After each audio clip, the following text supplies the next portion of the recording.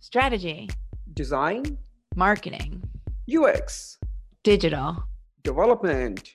This is Agencies That Build. This show is dedicated to leaders and teams that design and deploy in the digital world. My name is Jessie, and I'm a marketer and an agency owner. And I'm Varun. I'm not a marketer, but a coder and an agency partner. This show is sponsored by Together We Ship. On a mission to help agencies grow. All right, here we are. Varun, my friend, how are you today? I'm good. I am energized. Before the call, I was thinking, I every morning I fill up this journal in which one question is usually what energizes me. So today I mentioned sleep. Sleep energizes me. But I think just before the call, I was going through our today's guest and reading through that, and then it reminded me, look, this is what energizes me is the conversation that we have with the people like these. That's what really give me the energy. So I'm very excited. Let's get started. Tell us, who do we have today? Excellent. Today, I would agree with you. I actually really look forward to these chats as well. Everyone has a different perspective. So today, our guest has worn a number of hats: software developer, project manager, agile coach, salesperson, entrepreneur. The list goes on. He has over 20 years of experience. He's passionate about software development, the software development industry. He has grown his company to over 60 consultants and multi-millions in revenue. I won't give a specific number. He can choose to give that if he'd like. And he's got a really interesting business model too. He's 100% employee owned and 100% remote, which we'll get into a little bit here in a minute. President and CEO of Test Double, Todd Kaufman. Todd, welcome to the program. Hi, thanks for having me. The episode. I appreciate you having me on. Thank you. No problem. So let's start off by asking this question, like we do on most of our episodes. What is some bogus misconception, some sort of strategy that you'd like to bust, some sort of myth or something you'd like to set the record straight on? What do you got for us today?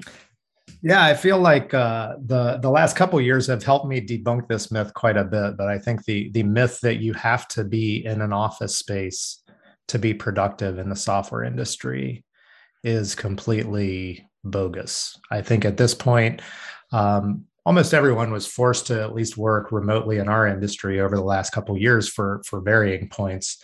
People are going back to the offices now. And I really just I don't think it's a more productive environment for the vast majority of software developers that we come in contact with. I think they all prefer the flexibility, the autonomy, and really the level of focus that they get working remotely.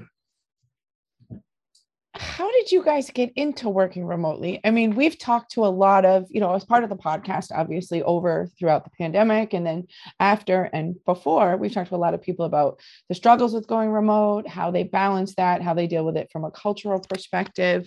But, from you guys have been 100% remote as we've chatted. Let me start by asking, why what drew that, why'd you start that way? I guess, what was the thought process behind it? If you can talk a little bit about how you got there. Yeah, I mean, I'd love to rewrite history and, say that myself and my co-founder, Justin Searle, saw this coming, and that we were great visionaries and knew that our industry was eventually going to be largely remote. But really, we were, pretty fiscally conservative in the early days of our company. So we resisted the urge to spend money on anything until we felt like it was required. And that was 10 years ago. So at that time, we maybe didn't have as good a bandwidth. We maybe didn't have as much tooling, et cetera, as we do now to support remote work. So at the time, we would just, drive back and forth to each other's houses and work because it was just the two of us. As we started, hiring and bringing more people into the company, we found that the model of work from home really resonated with them, and that they had been trapped in the big cube farms of the giant insurance companies and banks for a number of years. And really, once they started working remotely, they're like, oh yeah, I can't imagine working any other way. So once we kind of found that, yeah, that was really how every one of us liked working, we catered to that. We decided that, hey, we are a remote first company, and we'll compensate people if they're going into a co-working space, because I acknowledge like remote work isn't 100% great and 0% like bad. There are trade-offs, as with everything. But with us, we want people to work where they best operate, where they're most focused, most energized, et cetera. So we give them the choice of working wherever they like. So you're saying that when you started the company, you were remote from the very beginning, like you and your co-founder were pretty much like doing the idea of remote working from home. And then when you hired your first employees, that's how you started. Like you gave them the option, like there is no office space here. Like you are going to join us and going to work from home. How did that, what kind of response did you get when you spoke to multiple people? Because this is 10 years ago, like now it is very common, but 10 years ago, I imagine it was not very straightforward, acceptable kind of situation. I mean, how was the experience?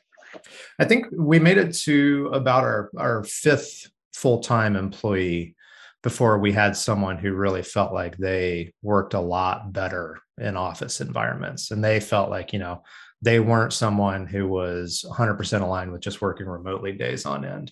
The rest of us were all pretty comfortable with it. And I had worked remotely for, 2 years, I think, before starting the company. So I was already pretty comfortable with it as well. And we could kind of share a little bit about what works and what doesn't with the people coming in. But that fifth person, they also embraced the freedom of it. We were all largely in Central Ohio is where we got started. As a remote company, they're the first ones to ask, like, hey, would it be okay if I moved to Chicago? And we're like, I don't care where you live. Like, I don't care where you work. Like, these are the expectations from our clients. Like, figure it out. So they were able to move to Chicago, and they actually would go into the office of one of our competitors, our friendly competitors, and actually just kind of squat in their offices. So it helped us to build relationships with some other people as well. So what did work for you when it comes to the remote? Like from the beginning, what type of message or what processes did you set up for them to be successful and stay successful? Or even key tools. I would add key tools into that, Sure. Yeah. Good internet connections is a must. And that's not always easily accessible. We actually had another one of our first 10 hires move to, kind of the remote, like wilderness of Colorado, and figuring out how to work with Wi-Fi and good connectivity there was a challenge for a while, but he was able to do it as well. I think the biggest stuff with us, I think the number one concession that you make is connectivity. So you tend to feel like you're not part of the team because you're not coming in and, having those casual conversations by the water cooler, or, just going out for lunch ad hoc with a handful of your team. Those things don't tend to happen. So you have to be pretty deliberate about building in that connectivity in other ways.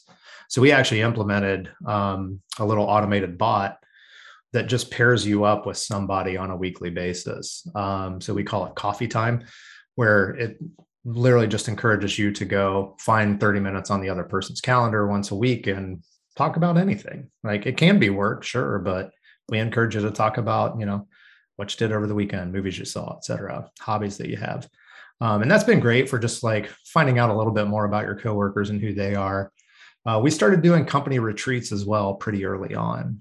So in normal days, which we're still trying to get back to, we'll do 2 retreats a year, and where we bring everybody together. And some of that is like strategizing on the business, sharing kind of what our accomplishments are, where we're headed next, et cetera. But a good portion of it was just kind of getting away from client-focused work and connecting with your team. Getting to know each other better, and really just kind of understanding who's on the other side of the Zoom call, 5 days a week that you're working with. So that's been some of the stuff that's worked out really well. We do a weekly meeting as well, where it's just kind of free flowing topics where we'd at least get to see each other and talk about, whatever was coming up. So those things I think are critical. You have to build in the connectedness piece. Otherwise, I think it just tends to feel like a cooperative of independent consultants, which isn't what we wanted to build. You also You tried. mentioned, Oh, you go, Varun. okay, you also mentioned that right from the beginning, the expectations with the clients were pretty much set. Like they know what clients are expecting, and employees know what clients are expecting. So clients already knew that the team that they're working with are remote from the beginning, right? What type of engagement model? I'm trying to get into a little more into the process of your company specifically, like what type of clients you have that you work with, what type of development methodologies that you follow that allowed your remote team to be successful. Yeah, I think the clients haven't always been 100% accommodating of remote work either. We've lost out on bigger opportunities that just didn't feel like they wanted a partner coming in who would be remote. And I think it's understandable in some sense. A lot of companies, I think, want you to be inside their office spaces, and then you go in there and everyone has headphones on. No one's communicating via any other means than Slack. And it feels just like, working from home. So I think that there are valid reasons. I think there are certain types of projects that, especially in the early phases, may be a little bit more collaborative and a little bit more productive if everybody's kind of in a single space working in them. We typically are working in an integrated model. So we're not an agency that is typically, hey, we have this idea for an MVP, build it and ship it to us, and then we'll go take it from there. Instead, we're usually meeting companies who are scaling. So they've already had their first, kind of couple of rounds of funding. They are growing. They're experiencing all of those challenges of scale that tends to hit companies that are successful at about that Series C round. So that tends to be what types of projects we work on. A lot of that is pairing up with our client personnel. So it helps us come up to speed faster on their business domain, their code base, et cetera. And it also allows us to share a lot of our experience to hopefully leave their development team in a better state than we found them. And that's always our goal. So that model is probably one of the more difficult ones to work remotely in, because you're not side by side with, somebody else that you're trying to show how to do TDD or whatnot.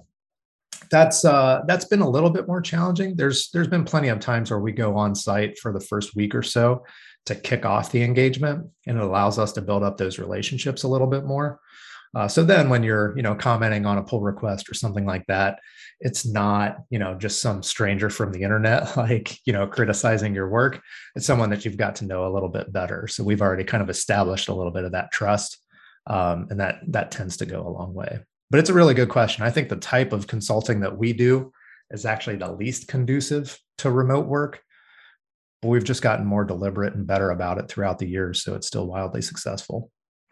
Yeah, it is pretty strange to hear the model in which you mentioned your team works, and the way you are making it work in remote is pretty interesting too. So most of the projects that you do are more like time and material engagements versus fixed costs, because you are basically part of your client's team. So it is like, we will be with you until you need us. Something Correct. on those lines, right? Yeah. So we don't do fixed bid, fixed scope projects. I think Venkat Subramaniam wrote in one of his books that like fixed bids are broken promises. And it's always kind of resonated with my experience. You have to get really, really good at estimating uncertain things for that to work well. So instead, we don't want the client to experience all the risk either. So what we do is we do open-ended contracts. So our clients, any one of our clients can fire us with a 7-day notice. That keeps a healthy pressure on us to continue adding value. If we're not adding value, like I'm going to be encouraging them to ramp our team down. Like it's just what makes sense. But the flip side is it's a lower barrier of entry too. So clients don't feel like they need to procure budget for $500,000 to engage with our team. They can get started with just a couple of consultants, for as little as, 10 weeks to try and make, progress against one of their objectives. And that can be a much lower spend. But we found that typically once clients start working with our consultants, we tend to be pretty sticky. They tend to see a lot of value and they find other work for us. So that's worked out really well for us. why? Like, how does it work out? I mean, I, so I totally get the idea. I want to sell that all the time. Like, I have a client who hires us for the time without worrying about time and cost, or like the fixed cost, without knowing what will they end up spending, right? It's not an easy sell. So tell me, like, what is your secret sauce? Like, how are you able to sell the Well, open-ended? I'm not going to give away all my secrets today, just so you know. But no, I think what we've seen work is honestly trying to be respectful and operate in our clients' best interests. So that includes budget. So it's not that we want to ignore their budget by any means. We want to understand what their budget is. We want to be good stewards of their funds. If we see, hey, we're 50% through this budget, but we've only accomplished 30% of the objective, like we're probably going to call timeout, bring the right people back into the room, and like, let's start talking about this. Like, can we shrink scope? Can we, eliminate some features? Can we move more efficiently in some way, shape, or form? Or should we, procure more budget to really try to get this thing over the line? We tend to voice those concerns early on projects so that people still have enough time to make a decision that kind of brings this thing in. We really adopt an agile mindset, and it's not the big, Scrum or SAFe approaches or anything like that. It's more of just the original mindset of agile, which was embrace change, right? Like, let's not throw away plans. We want to do some planning. We just don't want to be beholden to it when, we're at the most uncertain point of a project. We want to iterate, get feedback, and keep adjusting. So I think that model works well for almost all software projects. If you're not doing that and you're one of our clients, our team's going to be gradually guiding you toward it, right? I think that piece of always influencing our clients, trying to get them to a better state, you make a lot of little changes over the course of a year-long engagement, you tend to have an outsized impact. And I think clients see that, so they keep asking us for more. Do you find that when you're trying to procure clients and your differentiators in the market in terms of how you're pitching this model to, say, somebody who's more of a project based rather than time and materials, do you find that I'm trying to figure out how to word the question in an open-ended manner, but maybe I'll just get to the point where do people bring you in instead of like another employee hire? I'd love to hear a little bit about the client engagement from a thought process standpoint, and in terms of how, and again, don't reveal a little secret sauce, maybe. Sure. In this, because I feel like this is something a lot of agencies struggle with. Do we do it this way? Do we do it project based? Because then you have to have change order conversations. Neither one is great, but both can be awesome if you do it correctly. So would love to hear a little bit about your experience there. Yeah, we've done both. So we've done a mixture of consulting. We call it staff integration, is what I've been previously describing. Most people think of it as staff augmentation, but that paints a vivid picture for our team of like cube farms in a bank where you're just told what to do, and it's kind of a miserable environment. So we're trying to apply a little bit of marketing salve to that to make it sound a little bit nicer. But we've done product delivery as well. We've done assessments, we've done training, et cetera, for clients. We really try to help in whatever way we can with those clients. When we run into product delivery focused companies and clients are comparing us to them, I almost encourage them to go with those companies. Those companies are typically more well-versed at that discovery phase, which is really key, because that's where you really unlock, okay, how big is this thing? Are we going to be a good solution for your expectations or not? And, ideally the ones with really good UI, UX firms or UI, UX personnel are firms that are well positioned to paint a vivid picture of what this thing's going to look like for clients. And that traditionally hasn't been us. We've partnered with some companies that are really, really good at UI, UX. And as a set of specialists, we provide a pretty comprehensive, valuable solution there. But oftentimes, like, we're happier kind of going after a lot of those integration model like work. It winds up being some of the bigger code bases in the world. It winds up being some of the like harder problems, and we tend to have an outsized impact on the teams that we work with there. So our mission is to improve how the world builds software. say a small product delivery engagement, 2 people for 3 months, we're not going to turn our nose up at that or anything. We're not elitist. But like really what we're doing in that model is showing a business owner or a stakeholder or a product owner, hey, here's a healthy like way to work with a software delivery team. Your impact's kind of constrained at that point. Yeah. When we deploy at some of our biggest engagements right now, we're key members of, 100-person engineering teams, and we're helping to like, really provide a lot of that shift in mentality so that everybody in that organization improves. And hopefully that's long lasting after we're gone as well. Those tend to just be the engagements that we feel like we have a bigger impact on. You said something interesting, because I know you guys can scale up or down depending on the way that you work with clients. Something we ask a lot of agency owners is, do you say no? Do you say no to projects that come in? I think with your business model, it's an interesting, I would ask you the same question. Is there a point where you're like, that's not quite the right fit for us, or it's not big enough project, or the investment is, or are you open kind of saying yes, and you can structure those engagements however feels right for you based off the interesting work? Yeah, I think that what we've started prioritizing. So right now we have more sales than we have people. So we've been in an oversold capacity for 18 months at this point. Things kind of rebounded quickly post-COVID. Well, I shouldn't say post-COVID, but as 2020 was winding down. Post-dramatic COVID, how about that? Yeah, I guess post first wave of COVID. Yeah. And from there, we've just had to start being a lot more choosy, and we're doing it a little bit selfishly right now. So right now, what we're saying is, okay, clients who are interested in deploying bigger teams, those are ones where we're going to have a bigger impact. Let's go after those things. Maybe clients that are expanding in technology or in industries that we care about and we're interested in helping within, maybe we'll prioritize those higher. So we've done a lot of work in the energy space, helping to build systems that, we're hopeful allow for more renewable energy sources to power our grid in the future. That means something to us, right? Like that's interesting. Our team likes working in Ruby Rails. We do a lot of work there, but they're also interested in Golang. They're also interested in Elixir. So when we see those opportunities come in, we can prioritize those higher as well. But we've told a variety of clients that we're not a fit either because of maybe unrealistic expectations is probably the most common cause.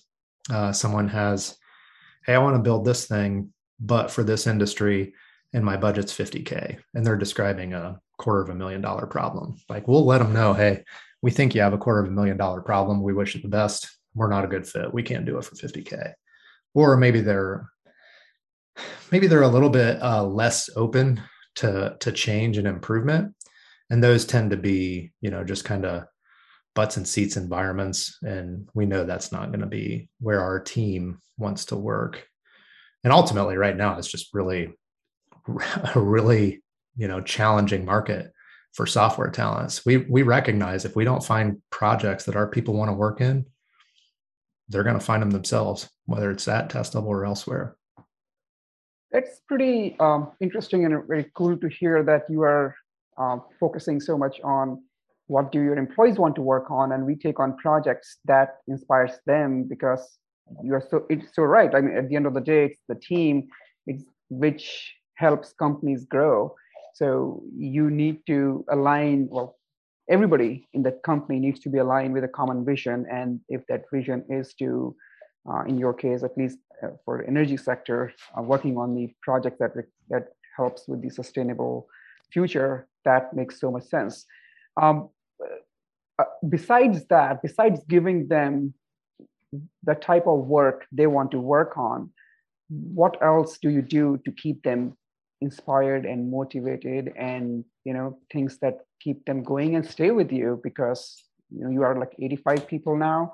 It's a decent size, and to keep them fulfilled, retained, happy. Yep. Yeah, I think this is a question a lot of business owners are asking themselves in our space right now. We started the company really because we read Drive by Daniel Pink, and it resonated so loudly with us that we felt like we didn't have autonomy, mastery, and purpose at our current company the way the book described. So we decided to build it. And, it took us a while to clarify what those things meant for Test Double. So, we were probably, in our first few years of running the business, people would be like, well, what's Test Double do? Why are you in business? We're like, we're just trying to keep the lights on, right? Like we're just trying to make sure we have enough runway to keep people employed. But after a while, that gets pretty old. Like you start realizing, hey, if I'm going to put in all this effort to start this business, it needs to have an outsized impact. So that's when we both kind of came up with, hey, improving this broken industry of software development, that is what motivates me. That's the win in my sales. So we had our purpose. Autonomy, we've always been pretty focused on. We didn't become, remote because we wanted to be remote. We were remote because we wanted people to be autonomous. We wanted the people closest to the problems to be the ones to solve them. So if that meant figuring out the balance of where you work best and how you can achieve focus while balancing all the other stuff in your life, and that led you to a remote, awesome. That's what we want there too. Mastery is the piece that we're leaning into harder these days. I think what's great and also horrible about our industry is that it's constantly changing and evolving. Sometimes change just for change's sake.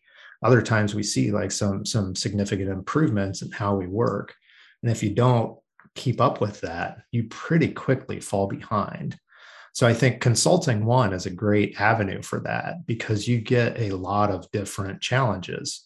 So instead of you becoming a business domain expert at some product company for 5 years, you're probably working at 10 different clients in that same period of time at a consulting organization. So you get a lot of variety. Further, you start to see the same patterns emerge and you start building up the toolkit for addressing those patterns.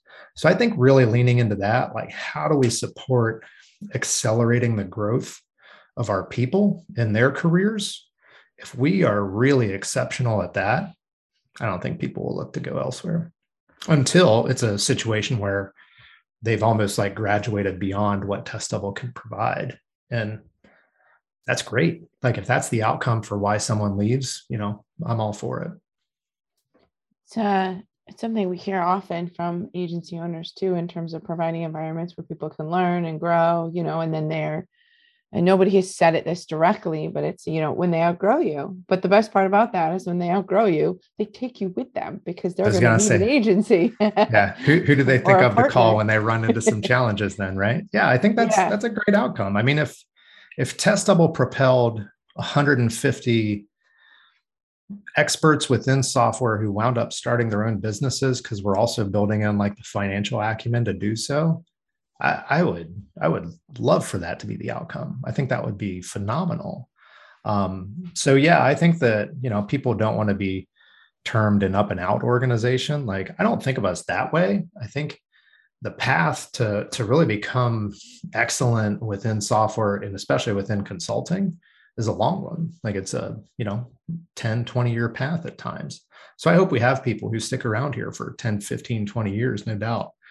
But if they ever are feeling like they're not growing, they're plateauing in their career, yeah, I think we'd all try to figure out a way for them to find what's next in their career.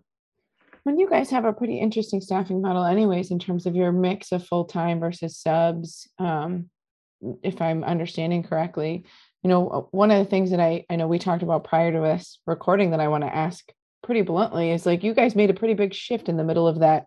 What are we calling it? The first wave of COVID, in terms of moving to employee owned. We'd love to kind of hear a little bit about the thought process there, how you got into it. If you're open to sharing some of that story, maybe a little bit more of the secret sauce.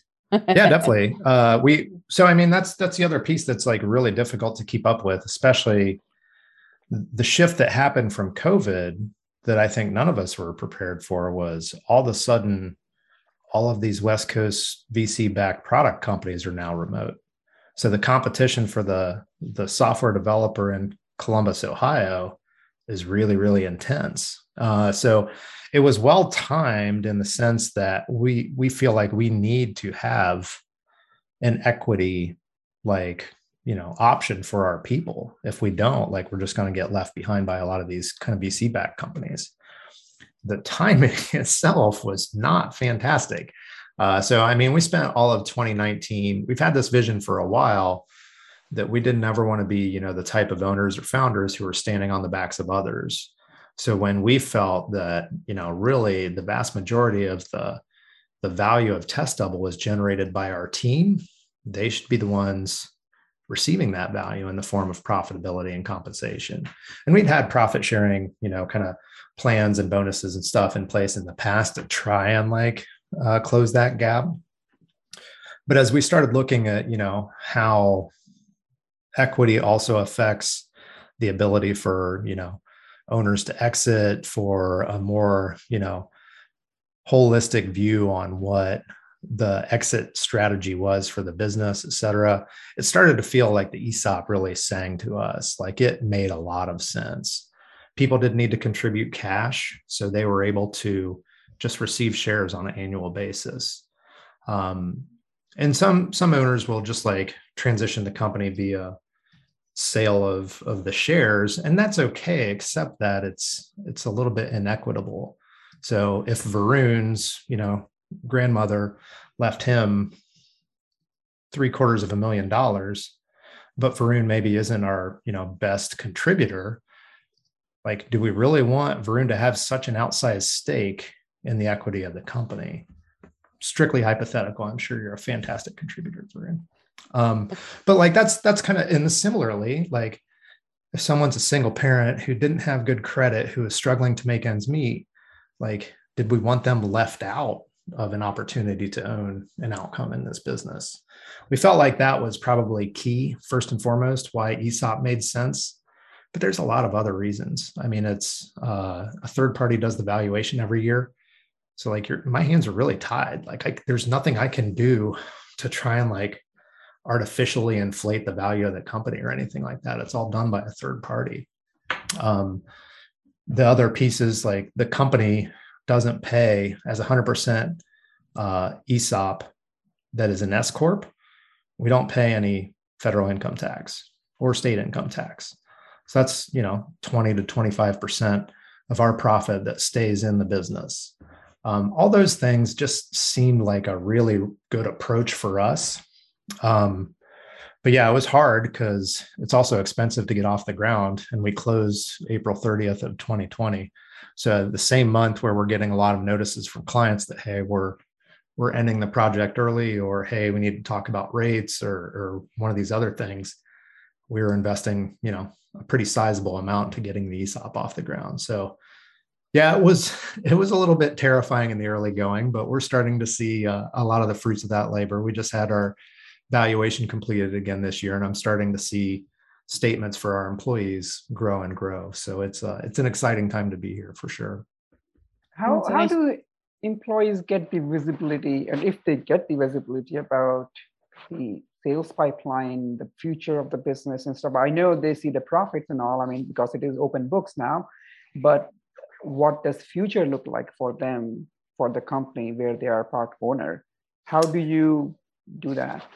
Yeah, and it's kind of similar to I own shares of Apple. I don't really get to tell Tim Cook what he should be doing, right? I'm along for the ride a little bit in that case. Similarly, we'll see what happens. Yeah, exactly. Similarly, our people, they do have a vote should it come to an M&A situation, right? So if Test Double was going to be acquired, something like that, it would actually go to a vote.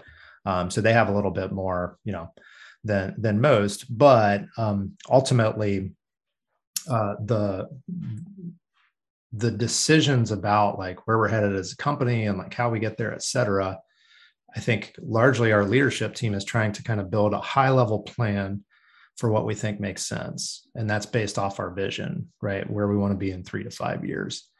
We do that on an annual basis. We invite people who are interested in participating to get involved. So if you're really passionate about, hey, I think Test Double should be whatever, building courseware to help train people in a specific technology, awesome. Let's talk about that, right? Let's get you involved in our services plan or maybe our marketing plan so that you can chime in with why you think this is so valuable, and we'll help you kind of build out what that plan will look like. And it's not to say that we'll do that stuff 100% of the time, but we at least want to, encourage people to have a voice in the direction that this company is going. So yeah, we have to communicate, I think, across those pieces consistently. And it's honestly probably not my strongest suit. So we should be communicating though about where are we going with recruiting? Where are we going with, sales and marketing? What do we see the next 3, 6 months, 9 months shaping up as? It's hard because as you all probably know, like our businesses are always evolving. So it's sometimes tough to keep up communication with what's actually happening in the business at any given point. It sounds like you've built an environment though too, where it allows people to explore some of those interests they may not want to risk exploring on their own, an environment where you can ask questions and learn from an entrepreneurial situation. You both are entrepreneurs, you and your co-founder, if I'm not mistaken, correct? Yeah. So, it sounds like you've built a place where, where it's open to a point, but people could be like, hey, can you tell me what this is? Or fill me in on this, and just have a little bit of sense of ownership and directional, Yeah, insight. Definitely. No, I think that's a huge piece of it. So even with like management of people, right? So sometimes some companies are, hey, you're doing such a great job as an IC, we're going to pull you into a management role now. And we may or may not give you training, may or may not give you a lot of support, but hey, just, here's your 10 direct reports. Good luck. And then, I was in that role, and 6 months later, I'm like, may the force be with you. Yeah. 6 months later, I was like, wow, do I hate this role? Like all of the like tangible feedback I had building software, like where I felt like I was steadily making progress, like now I get none of that. Oh, and by the way, whenever something's like, broken, like it's my fault ultimately, even though I may not have the power to fix it. We allow people to, and that's a pretty jaded view of management. So please don't assume that that's like my complete thoughts on management, but it can be challenging, I think, for ICs to move into a management role. So we allow people to take on, say, 2 to 4 other consultants that they want to support and manage, and try it out for a year. Like, see how it feels. See if it feels like it should be 100% of your job, or maybe it should continue to be 10% of your job, or maybe it should be somewhere in between.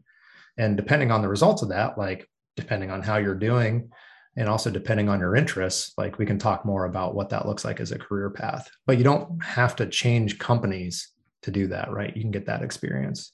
And conversely, we've had people like work with clients more directly, almost as account managers, and then come back and be like, yeah, I don't really like this. And it's like, okay, stop doing it. It's a really good point that you make, because I think it's coming up more and more often. I'll say subtly, the Great Resignation and people changing jobs. I actually read a really interesting quote that speaks to that over the weekend, that was around, when you're a kid, you spend a lot of time trying a whole bunch of different stuff and you're satiating your curiosity, but all of a sudden you're being asked to be an adult and you have to go to work and go to school and make these decisions about who you're going to be when you grow up, and you don't get this opportunity to be able to explore and try. Like, I think you said it, part of our conversation was try before you buy. So this ability to be able to embrace, how people want to grow and manage their careers is probably another retention, opportunity for you guys from an employee standpoint. I would hope so. I mean, I think I got into consulting for that reason. I was like, well, I don't know where I want to go next. I'll just do consulting for a while and see what appeals to me. Lo and behold, consulting really appealed to me. I like that more than I like working for product companies. So it worked out well. Yeah. And so you've tried, we ask all of our agencies this, you've tried an offshore model, you've tried outsourcing.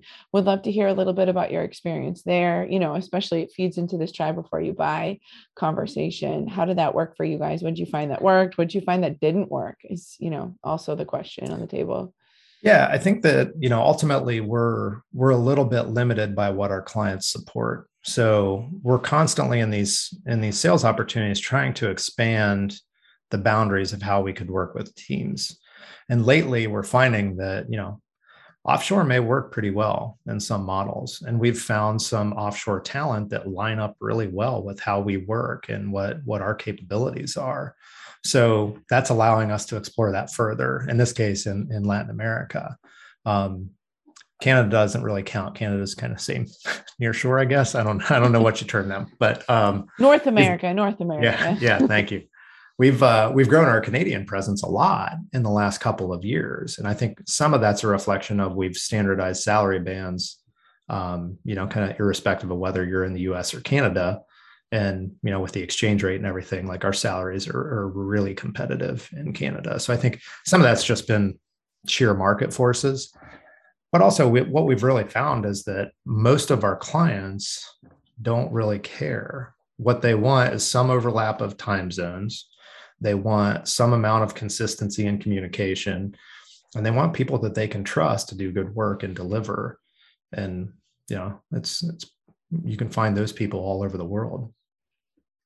So that's worked out well for us, but it does embody that that experimentation mindset. We've tried to place a lot of little bets throughout the history of the company. Very rarely are we pushing all the chips in on the table. You mentioned the client's expectations is to have, they don't care, which is, I think, very, very, we're hearing that a lot, and, it is becoming very common, especially in the last couple of years. But in your model, when you are integrating the teams with the client side on the client team, how does the offshore integration work, I guess? I mean, I'm assuming there is some someone who is managing a project, or client coordinator, or I don't know what you call, some called producers, someone of that sort leading from your side, and then adding the team from, some other country, and then they're interacting with the clients. And how does the whole process work? Yeah, so it's a good point to make. So one, if the client is new to an offshore model, I would probably admit we're probably not the right company to immediately get you running with it just yet. So our experience is still somewhat limited with offshore. So we don't want to, presume that we can help you get there when we're still figuring out a little bit ourselves. But regardless of the engagement of where people are, we usually have at least at some level, like an executive contact from Test Double, likely myself or my co-founder, or a couple of other people in the company. Then we have a client service lead who's literally making sure the trains run on time, communication's effective. We'll conduct like retros or huddles internally about what's working, what's not. Even if there's different pockets working within the same company on different projects, we want to bring all of them together so that we kind of understand holistically, what are we seeing, what are opportunities for improvement, how do we approach those? I think that really it hasn't changed when we've worked with offshore consultants. It's largely stayed the same. And I would see that kind of continuing. Like, I think for us, the requirement would be some overlap of time zone and probably no issues with communicating in English, assuming that that's where our clients are at right now. We're on the cusp of working with some clients who are a lot better at working globally than we are. So I'm a little bit optimistic and hopeful that they'll actually kind of pull us into doing more of that work here in the future. I'm hopeful to learn from them. It's always a good situation to be in. Yep. What would you say? I mean, we've talked a lot about how you guys grew, how you got into this. What would you say is the biggest mistake you've made, or, one of the challenges that you're facing as you're running an agency? It's an opportunity to kind of, part of the chat is learning from each other. So I'm going to ask you and put you on the spot. Yeah, it's definitely a fair question. That's a really long list. Like, I could probably come up with, 20 mistakes I've made this year so far. So to pinpoint one is the difficult part. I would say we've largely not been, so we want to be an example for others to follow in our industry, largely. We kind of aspire to that. And we're not in a few ways right now, probably the biggest of which is the diversity of our team. And it wasn't like we set out to create a team of all white dudes. Instead, what we did was, as two very privileged white co-founders starting the company, our biggest focus when we were hiring initially was we want to hire people we can trust from our networks, right? People that we had experience with hands-on. lo and behold, our networks looked a lot like we did. So those first few hires from within networks just kind of furthered the problem. And then guess what? Their networks looked a lot like we all did. So we kind of continued that.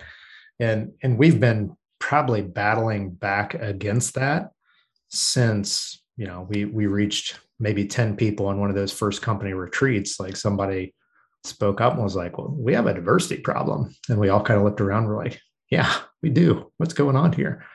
So I think that in our industry, especially, think about it day one, because we didn't. We thought about it, about 3 or 4 years in. And by then, we had already set ourselves up to have a really hard time affecting change.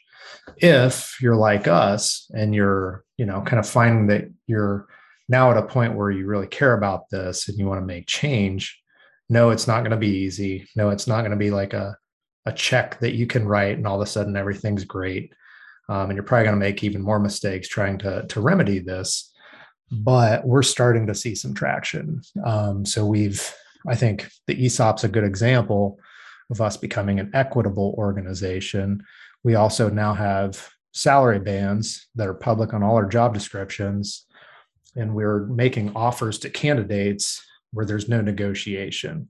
Like all of these things lead to it being a more equitable organization. It's not a situation where, hey, the best negotiator gets the best, salary at this point. Lo and behold, men tend to be more comfortable pressing for higher salaries, right? Now it's a situation where, hey, we have a lot of equitable policies and procedures within the company. We've had a focus on making sure we're a very inclusive company, having like employee resource groups and things like that. And now we're encouraging our recruiting team to start focusing on, in areas where we know there's more diverse talent than what we have currently. And we're starting to see results. So one, don't think that this is something you can delay on. Think about it day one. And if you didn't listen to the first piece of advice, then just know there's ways to kind of combat against it, but you got to apply a lot of effort as you go. Nice. All right. So I'm going to shift gears in our questions. Tell us a little, we started off our chat prior to recording a little bit. Today is it's Marathon Monday here in Boston as we record this episode for those of you watching. So we were all chatting about it before we started recording, but you brought up an interesting, for those of you watching the video portion of this podcast, Todd's got some cool stuff on the wall. Tell us a little bit about you. How many marathons have you run? Yeah. I'm going to go straight there because Lord knows I am not running any right now. Neither am I right now, to be fair. It's amazing how quickly you can get out of race shape. That probably should have been more of my focus in 2020 was like, well, there's, nothing better to do. I should just go out and run and burn off some energy. Instead, I was trying to, make sure the business was doing well and whatnot. So it was just a big ball of stress. Debate one way or another. So yeah, but I've done 3 marathons. I've probably done, 15 half marathons or something like that. A number of 5Ks and 10Ks throughout the years. It's interesting the number of ideas we've had and oftentimes the clarity that you get when you're on a long run. So you kind of get the lizard brain occupied with like just the keeping the body moving and,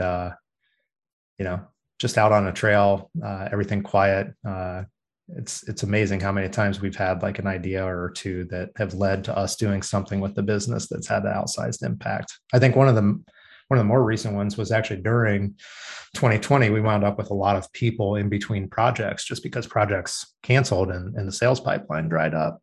So we started what we called Great Causes, where, if we're going to have people who are idle and we don't have anything else, like let's find, great nonprofits or even profitable companies who have a meaningful cause, and let's just contribute our talent that direction and see what we can build. And it honestly has been so successful. We're continuing to do it. So we're continuing to find nonprofits and other orgs that we can lean into and help out.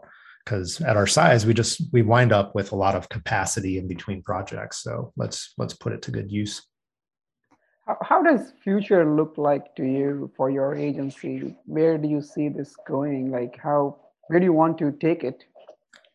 It's hard to answer because if you would have told me 10 years ago we'd be a company of almost 100 people now, I probably would have spat out my coffee. I don't think either of us thought we would kind of get to the state that we're at. But now that we're here, I see a unique opportunity for Test Double to be regarded as the premier consulting agency in North America and potentially the world. So I think that there's a lot of work to do between now and then, no doubt about it. But I think if we can continue to find, awesome humans to join our team, if we can continue to,